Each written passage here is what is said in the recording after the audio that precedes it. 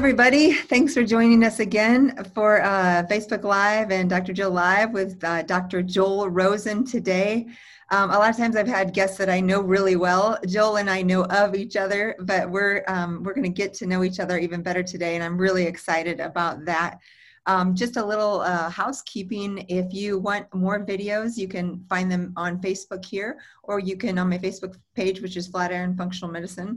If you're on YouTube, you can find all of and subscribe to the channel there under Jill Carnahan. And we've got lots of great interviews, and this will just be another one of them. So Dr. Joel, I want to introduce him first, and then we'll dive into a story of how you got into what you're doing. He's the founder of thetruthAboutAdrenalFatigue.com and an expert in repairing the broken stress response system in the body, resetting the circadian rhythms of the body. He's a chiropractic physician, a certified functional medicine practitioner, and utilizes his undergraduate degree in exercise physiology and in psychology. What a great combo. We need that nowadays, don't we? His private practice is located in Boca Raton, Florida, but his coaching clients reside all over the world. Joel hosts his podcast, Your Adrenal Fix, and passionate about impacting the practice of healthcare versus sickness care, and has made it his personal mission to educate doctors and patients alike on the truth about adrenal fatigue and how the impact of stressors impact more than the adrenals right to the cellular level. Joe suffered with his own adrenal fatigue health crisis and now educates tens of thousands of clients around the world. And we'll have to talk a little bit about the adrenals, which I'm sure you have talked about on many of your podcasts as well. Welcome, Joel. Thanks so much for joining me today. Yes, thanks for having me. I'm really excited to get to know you in front of everyone and be able to bounce ideas and somewhat nerd out on the information so that we can ultimately help people get over whatever health and challenges they're dealing with. Yeah, I love that. And I clearly hear in your bio, you have a story. Do you want to tell everybody a little bit more about how you got into, I'd love to hear I'm assuming that maybe the adrenal stuff came into after your degree, but tell me your story about how things transpired for you. Sure. So I'm from a traditional approach family. My sister is a family practice doctor. My mom's a public health nurse. My cousins are surgeons. And I was always sort of the black sheep member of the family. And I was into athletics. And so my undergraduate degree was exercise physiology. And when I graduated, Jill, I hurt my back. And everyone wanted me to go for surgery. And I had graduated in a rehab program. So that's where I had been introduced to a chiropractor. And I was like an epiphany. I was like, okay, this is what I want to finally do with my life. However, when I went to undergraduate college in Canada, my first 2 years, I really didn't exert myself with my GPA. So I actually had to go back to school to get my GPA up. And that's when I got a second degree in psychology. And I loathed that degree because I had to go back to school. I just wanted to go to graduate school. And I thought, what a waste of time to do psychology, only to know so many years later, it's that ace in the hole that makes the huge difference with people that are suffering with problems, is that psychological component. So I ended up going through chiropractic college and was probably on a permanent IV with caffeine to be able to get through the long hours, the study, the stress of the exams, the lack of sleep, and really the brain fog, focus, concentration. When I graduated, Jill, my wife was pregnant with twins. We had to go on bed rest at 19, 20 weeks because of a incompetent cervix. And we were going to almost lose the twins. And at that point, it was just every single day, my mantra was happy, healthy babies, happy, healthy babies, happy, healthy babies. And we made it to 36 weeks. Our OB kept saying, I had a pager and I thought it was going to be the Rosens, that they just went into labor. So when I graduated and I moved to Florida, I was exhausted and burnt out. I have this profession, and I re-injured my back. And I had a patient of mine who's an acupuncturist bring in a book called Why Do I Have Thyroid Symptoms When My Blood Tests Are Normal? And I thought, I don't have a thyroid problem. So I looked at the book, and inside the book, there was a section on adrenal fatigue. And if there wasn't a picture of me in that section, it described me to a T. And I thought, how do I not know about this? I graduated in chiropractic. I have a psychology degree. I have an exercise physiology degree. So that really led me to, if I don't know about this, how many other people do not know about this? And not only to learn how controversial the term is, that it's not accepted, it's not researched, and a lot of the baby gets thrown out with the bathwater when someone is suffering with exhaustion and fatigue, but they don't fit the medical diagnosis of what it is. So that's been my journey, Jill. And ever since then, I've incorporated so many other things along, which we can talk about today, with the genomics and the environment and all of these epigenetic factors that create a perfect storm in your body. And even though objectively the blood tests may not capture exactly what's going on in the set algorithm, it will still result in fatigue and exhaustion and burnout. And that's in an epidemic proportions nowadays. Gosh, thank you so much for sharing your story, because a lot of us in medicine have been through your exact same journey where we go and go and go and go. And I love that you also said this is controversial, because you and I know whatever we call it, adrenal fatigue absolutely 100% exists. We treat it every day. I completely agree with you. But I'll tell you, as an allopathic medical doctor, I work in this world where it's back in the old days, like it's very similar to leaky gut. So years and years ago, leaky gut was this term that wasn't science-based. And so if you talk to a gastroenterologist or anyone like that, they're like, oh, that doesn't exist. There's no science. If you talk about it as hyperpermeability syndrome or some of these LPS-induced endotoxemia, they know it. There's research, same thing, different names. And if anything, it's just said in a way that's more palatable to the average person to understand, oh, my adrenals are tired. That makes sense, right? But I love that you're saying this, because I know there'll probably be someone listening saying an adrenal fatigue doesn't exist. And I want to clarify, because I am on board with you 100%. I, with patients and myself, have experienced those fluctuations.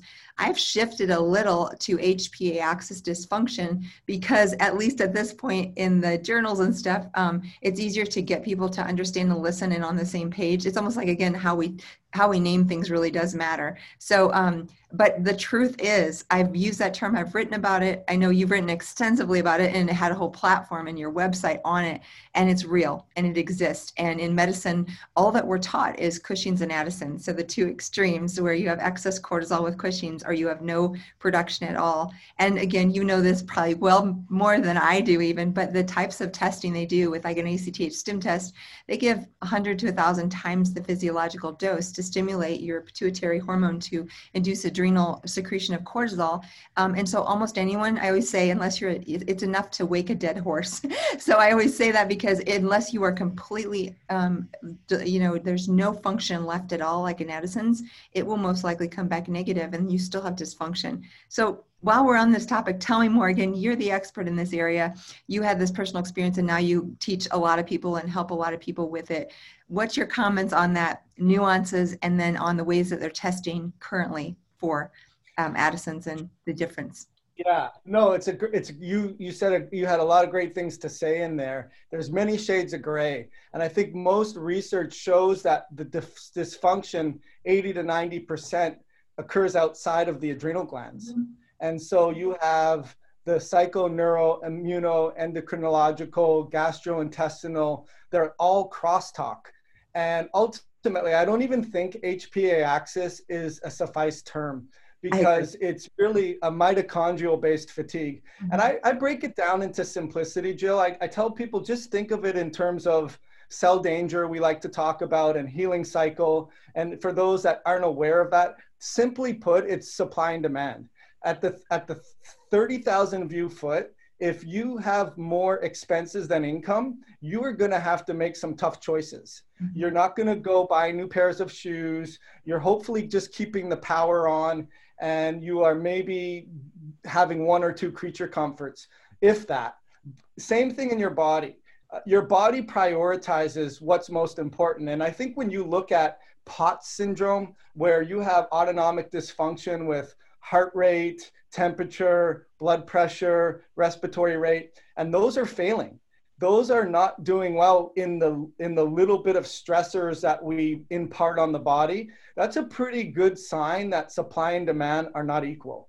And ultimately your body is is prioritizing the functions that it can do in order to meet the stressors on a day-to-day basis. And then we tend to mask the symptoms with stimulants and sugary foods and lack of vitamins and minerals. So it creates a very slippery slope. And I would say you're right. You know, the ACTH stim test is a poor test to see those shades of gray, because at the end of the day, 80 to 90% of the adrenal dysfunction occurs outside of the adrenal. So they're not on the beach chilling out with the soda, you know, because they're so exhausted and they can't output any cortisol. There's feedback loop issues, there's mast cell activation, there's overproduction of histamine, there's genetic susceptibilities. There's the analogy of multiple windows. It's like someone on a computer that has 25 different windows open, and they don't have a lot of depth.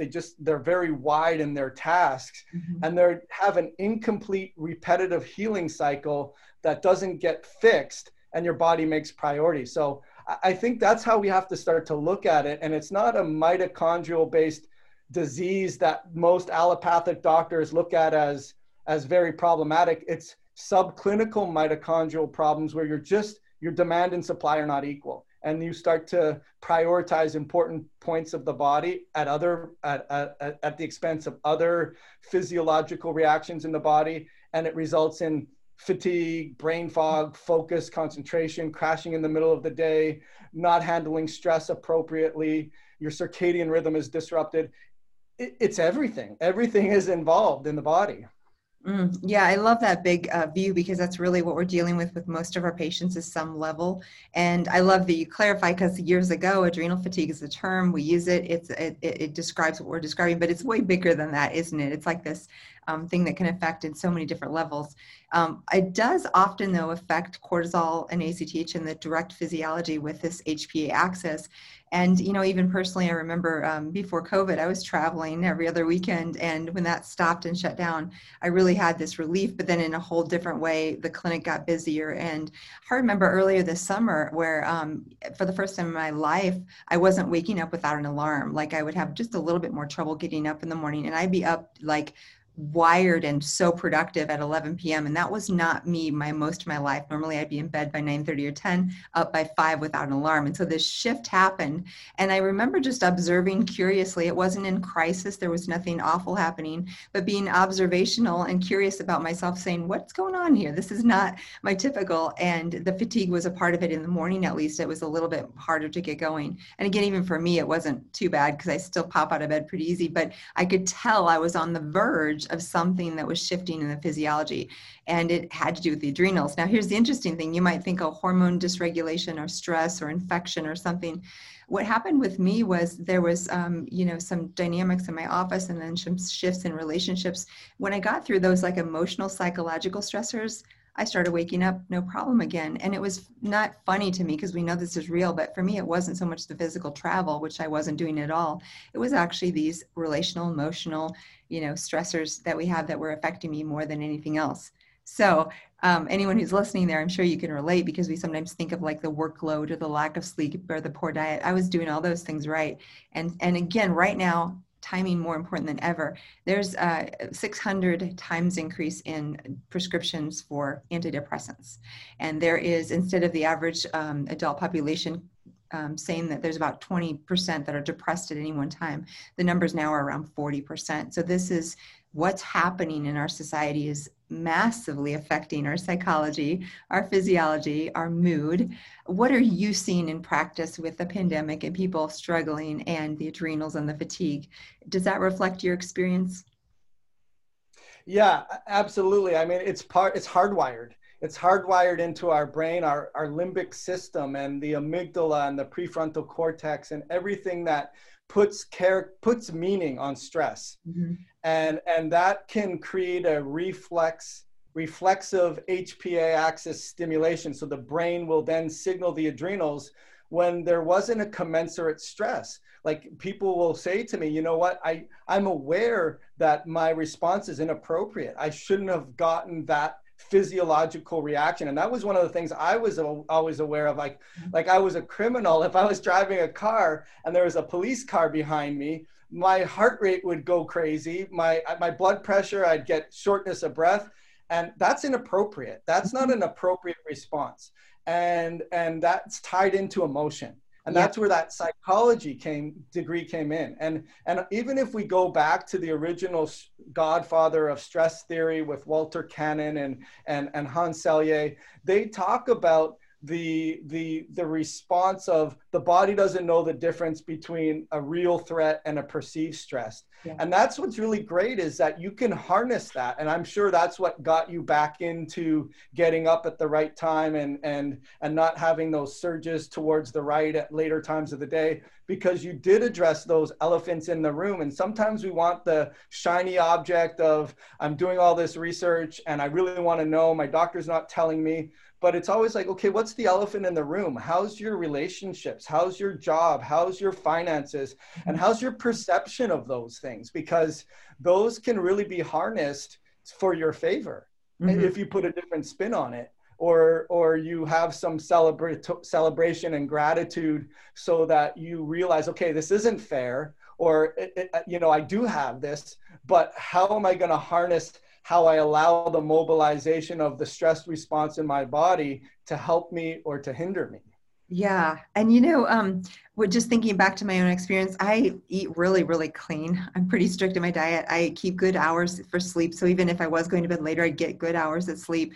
I actually track it with my Oura Ring. Most of us now have some device. And so I'm probably getting, 2.5, 3 hours of deep sleep and an hour and a half of REM. So really good sleep. All that to say, those kinds of basics, that's where we start with patients, getting good sleep, good relationships, connection, which right now is impaired because of our isolation and the pandemic itself. And then food. So I always say clean water, clean food, clean air, some of the basics. Now for me, I had all that going, but what was more important is energetically, and you mentioned mitochondria, some of the things that I found that really took me out of that.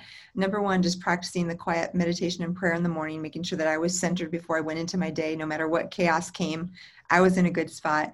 Number two, making sure relationships were in good, healthy order and condition, and actually getting rid of the negativity in the inner circle. So making sure that the people that were the closest to me were those that were positive, encouraging. They don't have to be perfect, but just that the really, really downer, negative, toxic kinds of people, it was really hard on me to have those close in the inner circle.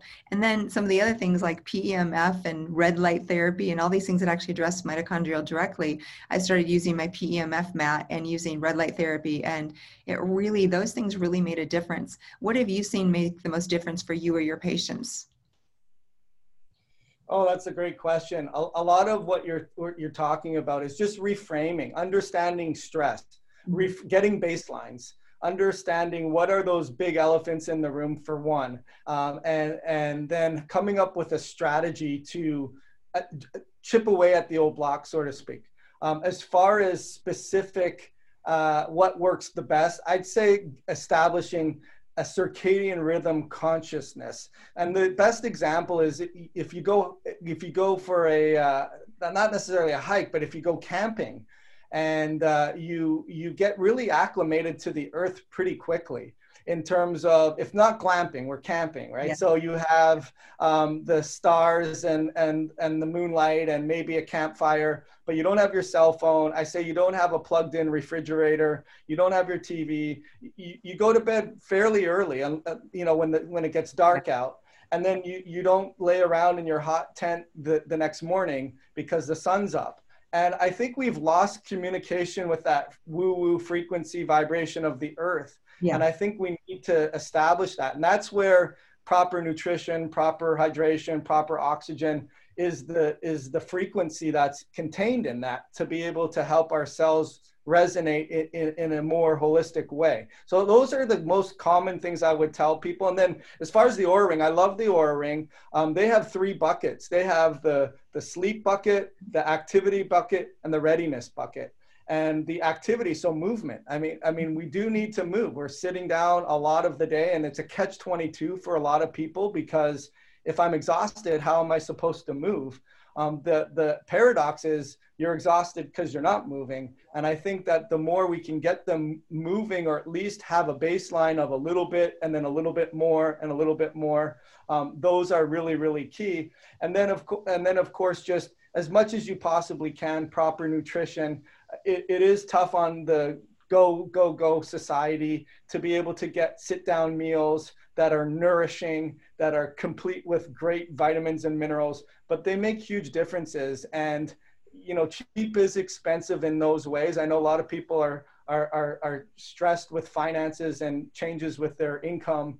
But, you know, I've always loved this saying is, you know, instead of wondering why that expensive food is so expensive, try to think about why is that cheap food so cheap. Yeah. You know, I think that's a great saying. So those are just key things that people can do, is getting their circadian rhythm established, going to bed at the same time every night, waking up at the same time every day, having good quality movements, good quality mental thought processes, good quality nutrition, and then go from there. If you're not addressing those things first, then don't pass go, you know, go start on those things first. Great advice. And tell me more about so we're going to shift just a little bit. We've got obviously the pandemic going on, immune system. What are some of your favorite things for supporting the immune system? I do think it correlates because stress and immune system are connected. Do you want to talk just a little bit about thoughts on that, immune system stress and tips for the immune system? Yeah, you know, and you did not prompt me to say this because you didn't, but I do love Dr. Jill's mold kit. I really do. And I think it's unfortunate that it's called a mold kit, because it should be just the immune kit, because I really do feel like what's in there is baseline for someone who's overwhelmed. And I know you've talked with Dr. Miller about the whole histamine and the mast cells and the NOx enzyme.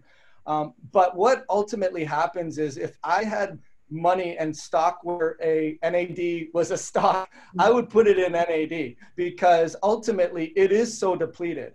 And I think that it's a necessary ingredient for those that are overwhelmed. Maybe they have a cytokine consideration going on, or they're stealing away that NAD that could be used for antioxidant production or detoxification things. So those things are key, Jill. I think that the minerals that you get in there, for people that are very sensitive, you've seen these people all the time that no matter what you do, if you throw fairy dust on them, they're not doing well with that. Right. Minerals are a really good, the isotonic minerals that basically match your osmolality in terms of that's key too. And then it also has some really good Bs in the liver stuff that it has, and the glutathione. And again, that's not to, you know, we didn't talk about that before we got on here. I just think that it shouldn't be called the mold kit. I think it could be called, you know, whatever fill in the blank kit. So I like those things for sure. And then potentially the other things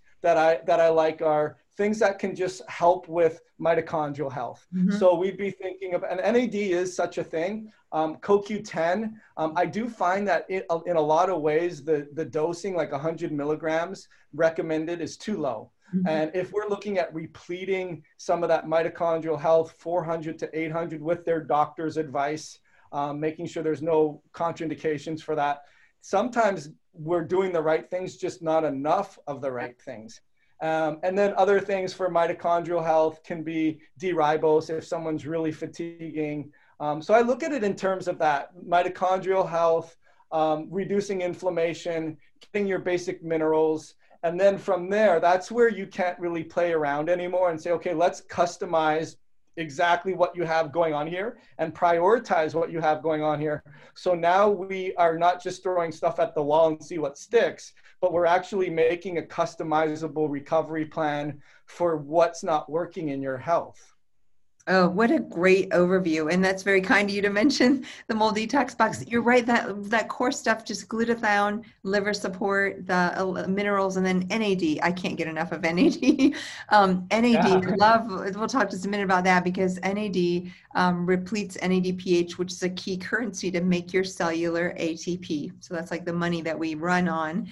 And it's depleted by toxins, it's depleted by stress, it's depleted by Lyme disease or co-infections, it's depleted by other infections, it's depleted by mold. So all of these things that come at us and insult us, even viruses, will deplete our NAD. So many people are walking around deficient. And it's a fine line because you need methylated donors like methyl B12, methylfolate, riboflavin, P5P, or B6 in order to use the NAD appropriately. So usually it works best if you're taking some methylated B vitamins with it.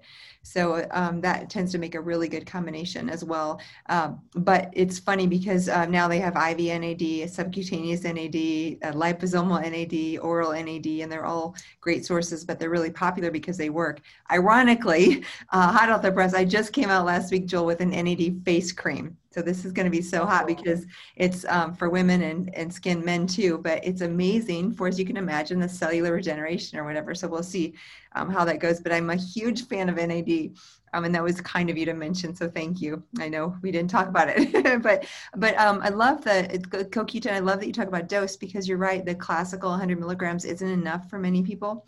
And then things like R-lipoic acid and acetylcysteine, even like D-ribose, which is a sugar that can be for the mitochondria, acetyl-carnitine, and then shift just a little bit and let's talk about adrenal specific. There's a ton of nutrients, adaptogens and otherwise.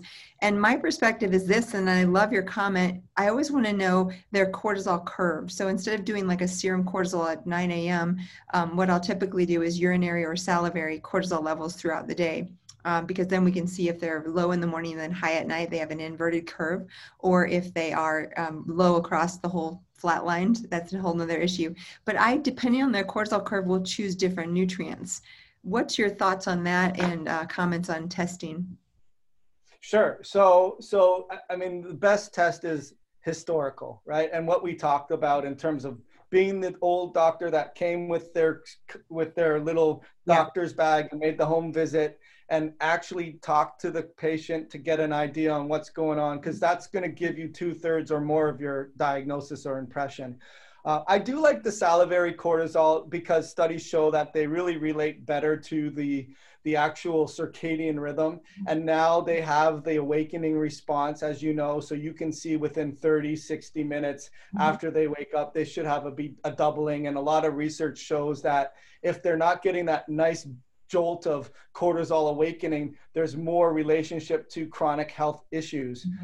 But I'll tell you what, I really like the Dutch test for the different the different urinary metabolites because of this. I'll give you an example. So it has metabolized cortisol and free cortisol.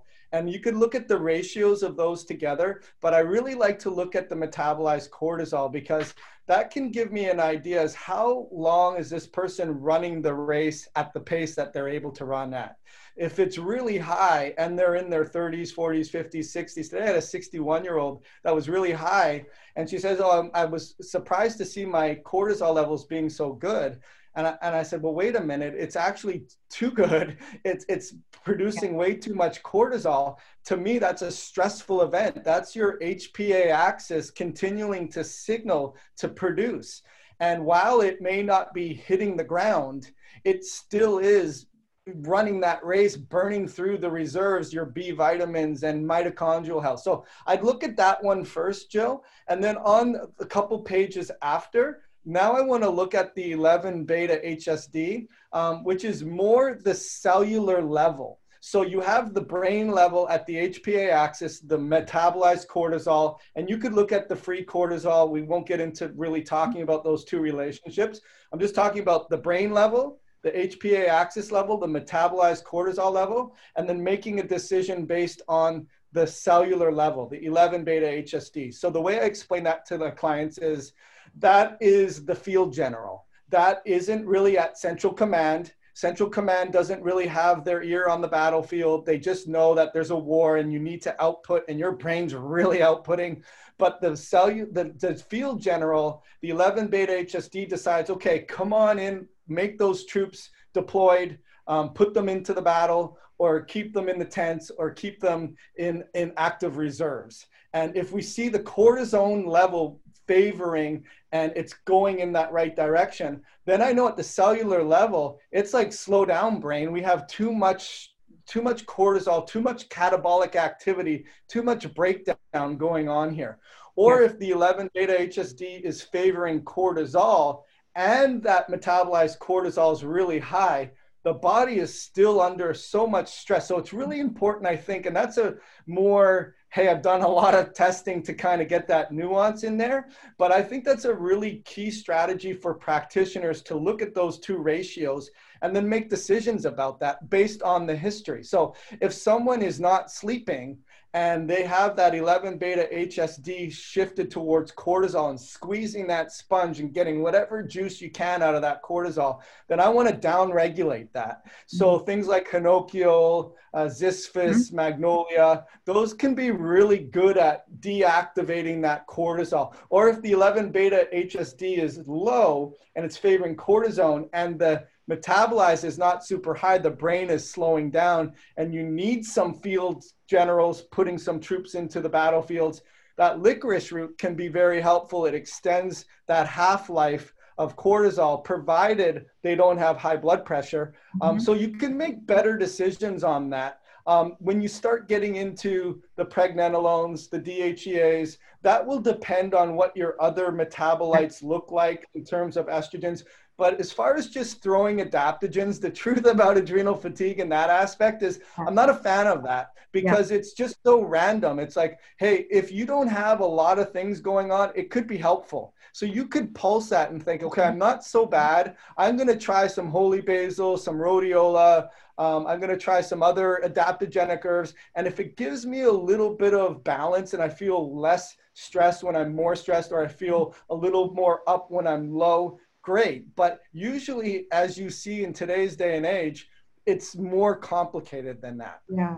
I love that you're talking about Dutch. It's another one of my favorites. And if you don't mind, I'm going to share without any personal data of a patient. Can you guys see my screen here?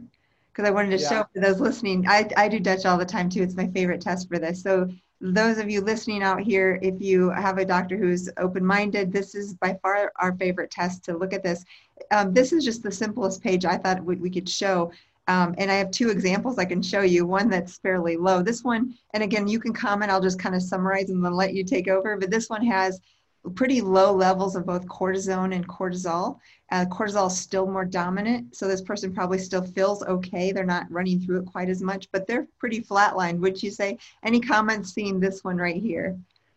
Yeah, I mean, so their cellular level is saying, okay, get into the battlefield. It's squeezing the sponge as much as it possibly can to be able to put that cortisol level up. Licorice root may not necessarily be helpful because that 11 beta HSD is already giving them that extra deployment.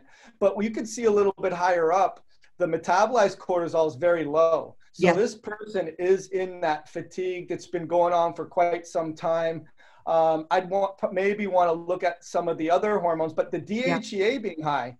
I had this talk with the client this morning, is that DHEA cortisol relationship dances around, and there's genetic realities that make it different from everyone to everyone. So you can't just come up with conclusions of, okay, here's the basic conclusion of how they dance around. But what I would be saying is, unless they're not taking DHEA, because I'd want to maybe know that, their HPA axis, their signals from the pituitary is still hitting the adrenals, and the adrenals are thereby producing a hormone that will help to balance that cortisol catabolic nature of that stress response by releasing. If this helps, this was a woman in her 50s on a 10 milligram of DHEA, I believe. That's the story here. So probably perimenopausal, postmenopausal, and maybe just a little bit of DHEA. But yeah, that makes perfect sense to me too. Yeah, I would be thinking they're taking some, perhaps. Right. You know, right. So fun. I'll see if I have any. Oh, you know what? I have one more here that's a really high one just to show people, because this is so fun. I'm like you. I probably have hundreds of these that I could pull up and share. So this one here, now you can see this is DHEA is a little bit more normal. This is a different patient, but you can see really high levels. What's comments on this one here? Stress response, probably about to burn out in a year or two. Yeah, like what's sitting on the pituitary, right? That's what I'd be thinking about. Like what's this? I mean, the psychological stress that we talked about earlier. The just what is there mold? Is there Lyme? Is there Bingo, Joel. tick-borne? You know, I deal Yeah, with mold issues, yeah, association with mold, mold. right? So I want Right. to talk about that because that's so important. People don't realize. I remember years ago when I first started functional medicine, did a ton of thyroid adrenal. I'd see these high cortisols. Now I look for toxin infection first, right? Would you Right. agree? Yeah. Because we think of, Yeah. yes, psychological stressors, and there certainly was with the mold situation, but I didn't mean to interrupt you, but I got excited because this one is related Oh, to mold. yeah. Well, another good thing that I think that we as practitioners need to be aware of is the body is super intelligent, and a lot of the times, if not all of the time, it's doing what it needs to do with Yeah. dealing with that stress response. So I wouldn't necessarily say, okay, like your 11 beta HSD is favoring more cortisone, which is deactivating it. That's what it should be doing. But we could here's what drives me crazy. We'll make recommendations a lot in the profession of, okay, let's just take phosphatidylserine because it's the default reflex of you got high cortisol. So if you have high cortisol, you take phosphatidylserine. And if you got low cortisol, you take a glandular or you take licorice root. It just doesn't work that way. So I would be saying in this case, there's mold, there's the NAD steel, there's all of the other things that deplete your minerals. And we're not even really, it's like, here's the analogy I use, Jill, is we're Mr. Miyagi. And it's like, well, why are we not like learning how to go fight yet? And like, we're waxing on, we're waxing off, and we're not really doing anything that we think is preparing us for the battle, but we are. By addressing the core competencies, the foundational stuff, the things that are, I say it like you're paying your expenses. If I'm a business consultant and you have an income problem, pay your expenses first before we bring on any more sales. Once you control those expenses, you'll have a little more disposable income to be able to use for other things. So that would be the analogy I would use for that. Gosh, thank you I've done this for years and years, and I feel like I know it really well, but I love your insights and love the simplicity at which you just went through those two scenarios. And I'm sure even for listeners who aren't into deep biochemistry, that was super helpful. So just give us a summary. If you're favoring the cortisol, you're still doing pretty well physically, you're feeling okay, but you're going to probably head towards burnout if you're not careful. Is that correct? Am I hearing you right? That's correct. Yeah, that's correct. But you also want to come back to that first page and see where on the side of metabolized cortisol are you to put it into reference. Is the body doing the right thing? But you're right. If it's in 11 beta HSD, which is favoring cortisol, your body is really using that cortisol, is spending the cortisol. Whereas if the 11 beta HSD is more towards the cortisone, it is deactivating. It's not wanting to spend it. And there's a reason for that. So that's how I look for it. Does that make sense? Perfect. Well, and I'm wondering, because I see a ton of women, I'm sure you do too. I see men as well, but the women in their 50s or 40s or perimenopausal and in the stress response, probably the number one thing is, gosh, I can't lose weight, right? And this is definitely related to that, because if you don't have any expendable epinephrine, norepinephrine, those are in the tank, and your cortisol in the tank. Talk just a little bit about how this relates to women or men, but let's talk about women for a moment and difficult weight loss, because I see that as part of the puzzle, right? Oh, for sure. You know, and I was just thinking, it's amazing when we talk about it like this, but yet you're negative on your ACTH test, so you don't have any type of adrenal problem. Exactly. They're perfect. Or their morning cortisol in the serum is like 7 or 8. It's okay. It's normal. I consider that kind of low, but it's not like 3. You just don't get that that qualitative information. But so what I look at first and foremost with weight loss resistance is blood sugar stability. Right? Blood sugar stability. And again, I don't tell the women, I think you're in front of the fridge eating cupcakes, right? I know you're not doing that. But if cortisol, which we just looked through for the mold people, is through the roof, then you know that's going to dump a lot of glucose into the bloodstream. And then that is going to surge your insulin. And then that's going to create more storage like things. So that's one of those things that being aware of stability of blood sugar. And I do, it makes it uncomfortable for people, but I really do like the glucose ketone testing, just to be able to know like the difference between physiological hunger and psychological craving. Like so many people, I'm sure, tell you this, Jill. Oh my goodness, I'm hypoglycemic. And like, well, how do you know that? And like, well, I did a blood test that I was fasting for 12 hours for, and my glucose was 80. And even in that range, it's not hypoglycemic, but we're talking real time. Yeah. Like test your glucose at the level, at the time you feel shaky, lightheaded, and jittery. I would put money on it. If you're in your 30s, 40s, or 50s, it's going to be on the slightly high side. Mm-hmm. And why is that? Well, because you're not getting the glucose into the blood, into the cellular, uptaking of it into the cell. And then to your point, you can release more adrenergic or more sympathetic or more adrenaline-like things that are only going to create more overwhelm and so I think really getting a good relationship with your blood sugar, and then that comes down to the circadian rhythm. So you have certain time where you can have your meals, where you're getting exposure to light, where you're getting no more exposure to light. And those will have synergistic impacts on how stable your blood sugar is for women that have weight, and men too, that get a good relationship with your blood sugar, and test is to know, and really be able to see how that's changing before you say, oh, I can't lose weight. Because I think if you don't have those answers, Jill, then you can't say you've done everything to lose weight, but it's not working.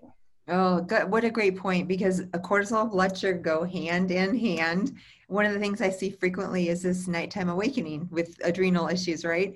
Usually 2 a.m., not always, but that's a common adrenal time. If we look at traditional Chinese medicine, they know the adrenals right around 2 a.m. And what happens for many people is they, eat their dinner at 7 p.m., they go to bed at 10, and they're fasting overnight. And when your adrenals are strong and robust, those the stuff that's secreted, the mineral corticoids and the cortisol and all the will help to regulate blood sugar. It actually creates the release of glucose from the liver when you're fasting appropriately. So hypothetically, if the adrenals are dysfunctional and they're not optimizing what they're producing, you go to bed, you fast, around 2 a.m. your blood sugar drops. You don't know it, you're sound asleep. But our body's compensatory mechanism for that low blood sugar is a raise in cortisol. That raise in cortisol will then wake you up, you're wide awake, can't get back to sleep, and you wonder why. And for those patients, if we test and find out that's the issue, often a small like fat protein snack before bedtime, sometimes even a little bit of wild honey, will actually keep them sleeping because the blood sugar will be stable. And then we work on the adrenals to regulate so that they don't have that low blood sugar. I'm sure you've seen that as well, but it's interesting. And then what they'll do is, because that cortisol spiked, if they measure blood sugar when they wake up, it'll be high. It'll be in the 90s or 100s, right? Yeah, they'll have a Dom phenomena where their cortisol in a person jumps out of bed. Ideally, they're ready to go take on the world. They have that cortisol awakening response where it doubles. It's already starting to come up when the dawn hits. That's going to pump a little bit more glucose into the bloodstream. So don't get discouraged if you see it in I have that 96, 97. I think the key takeaway is the glucose ketone index, where we like to see that less than 10. So that gives people that may be on that frustrated level of 95, 99, when they start to measure their ketones and they divide the two into each other and they're less than 10, now they don't have to stress so much about, oh, I just can't get my glucose down. And it's because there's certain microbiome, there's so much complication. There's microbiome stuff. There's lots of players, right? Yeah. Right, exactly. Well, on the ketones, let's talk. I'd love your opinion a little bit on this. So say you have someone who is in stress response, say a woman in her 50s, stress response, can't lose weight, on the higher end of cortisol, and she's having trouble losing weight. And you mentioned this, is it glucose ketone ratio? Or did I have that backwards? Yes. Correct. Okay, glucose. Well, that's right, glucose ketone. And I'm assuming that means that you're recommending some sort of fasting or intermittent fasting. What would you tell that woman to do as far as maybe intermittent fasting or anything to help? And is there a time when intermittent fasting would not be good if your cortisol is too low? It's a lot of, those are great questions. So I think the best thing would be a 12-hour fast. Mm-hmm. And I think that's doable by everyone. Yes, And agree. so like, 6 p.m. to 6 a.m., 7 p.m. to 7 a.m. I do think the more you shift it to the left, so your last meal is 6:30, 6, you will start to wake up a little bit earlier, or sorry, wake up with your glucose being a little bit lower. Some people, that's the difference. Mm-hmm. So as far as glucose ketone index goes, glucose is in millimoles per deciliter. So if you divide that by 18, now you're converting that to moles. Mm-hmm. And then if you divide, then you measure your ketones, it's in moles. So typically they say therapeutic ketosis is not meaning like, okay, I'm full on keto. It just means you're metabolically flexible. Your body's producing ketones because maybe you're not exceeding your carb threshold, your protein threshold. You aren't in a state of cortisol, stress, fight or flight. You have more activity levels, you're burning off your glycogen. You have a lot of things that are going right in your body. So what you do is you measure those two together, and usually it will say 0.5 is the zone that you want to see a little bit of therapeutic ketosis. And then if you times that by 18, then you're going to get somewhere in the 5, 6, or 7s where you're going to have that's going to be your millimoles of glucose. It's a little complicated what we're talking Perfect. about, especially if you're not doing the math. But to answer your question, the other things would be activity, movement. Mm-hmm. I mean, a lot of the times we'll have a meal and maybe we had a little bit too much, or in terms of absolute calories, or maybe we had a good, nice starchy based food, the comfort food, especially this time of the year. That is going to cause a spike of your glucose levels, a spike of your insulin levels. And if we can do a little bit of movement so that we take away that extra difference of stored glycogen, it's just only going to help you. I mean, it's that important. Of course, I don't want people to be neurotic about calorie counting and knowing their carbs. And being under 20 grams, I think that does a disservice. And then what I'll tell with a lot of women too that do intermittent fasting or diet variation, when they're still having their cycle, it's very important to bring in those carbs in those early phases of menses, so that when they do have their period and they're depleted, that they can bring in a little bit more carbs to replete themselves and not really necessarily think about I got to be like the textbook keto, intermittent fasting. I can't have more than this, because we really are cyclical people. We have, the different phases of the cycle where it's preparing and then it's sloughing off. And that's when you can pick your spots. So it takes a little more sophistication, but there's some good clinical tools in terms of movement, in terms of 12-hour fasting, in terms of being aware of good, healthy carbs, proteins, and fats, and then really figuring it out for yourself where you feel better with certain percentages. This is so helpful. And even though it's complex, I mean, my listeners love the science and the depth. And so thank you for bringing your knowledge. And again, it's interesting because we had an idea of where this might go and we went a different direction, but I think this was really, really valuable information. And I really enjoyed. And like I said, I always learn things from my guest, and it's no different with you, Dr. Joel. So it's been a pleasure. I have a question before we go for you. And that's, COVID's been crazy for all of us, family, kids, all these different situations, our clinics. What would be the one lesson or thing that you've most so far taken away from the pandemic and the changes in our life? Has there been anything that's really impacted you? Yeah, I mean, there's been so many. That's a great question. So I think it's in terms of how important relationships are, because we're mandated to restrict and be isolated. And I do think that's important. I don't think we should be having mass gatherings, but we are really, as the theme underlines the whole talk today, Joe, we are programmed to be ancestrally speaking, we have programmed environmental stimulus in or stimuli in our body, and connection and touch and socialization is really, really important. And so that a lot of people have the blues, they're depressed, they're overwhelmed, And a lot of it has to do with just not having that social interaction. And it's that much more important to do that. And it really also gives you an idea on prioritizing what's important in life. Yeah. You know, having great relation. You talked about that when you were having challenges on your own, and it wasn't so much the metabolic thing, it was the psychological thing.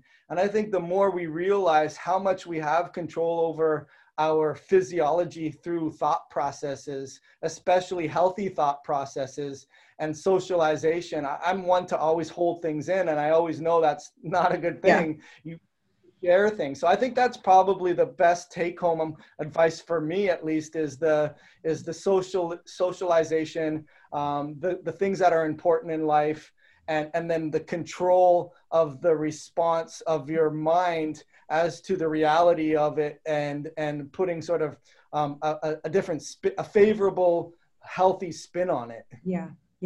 Gosh, I love that. Love ending there. You know, I love being grateful and gratitude, but I've just started really deliberately writing them down every day. So if you're listening, one little simple tip, if you journal or have a notebook, write down what you're grateful for, because no matter how bad of a day you've had, there's always a few things you can be grateful for. And it really shifts, like you said, the mind and the way we view things. I find starting my day that way is a wonderful way to just get that framework so that I'm looking for the good in that day that's coming up. Dr. Joel, it has been my absolute pleasure to have you. Thank you so much for your time today. I'll be sure and put links to your clinic, and we can both be sharing this. But thanks again for your time. I appreciate it. Thank you for having me. I enjoyed talking with you today.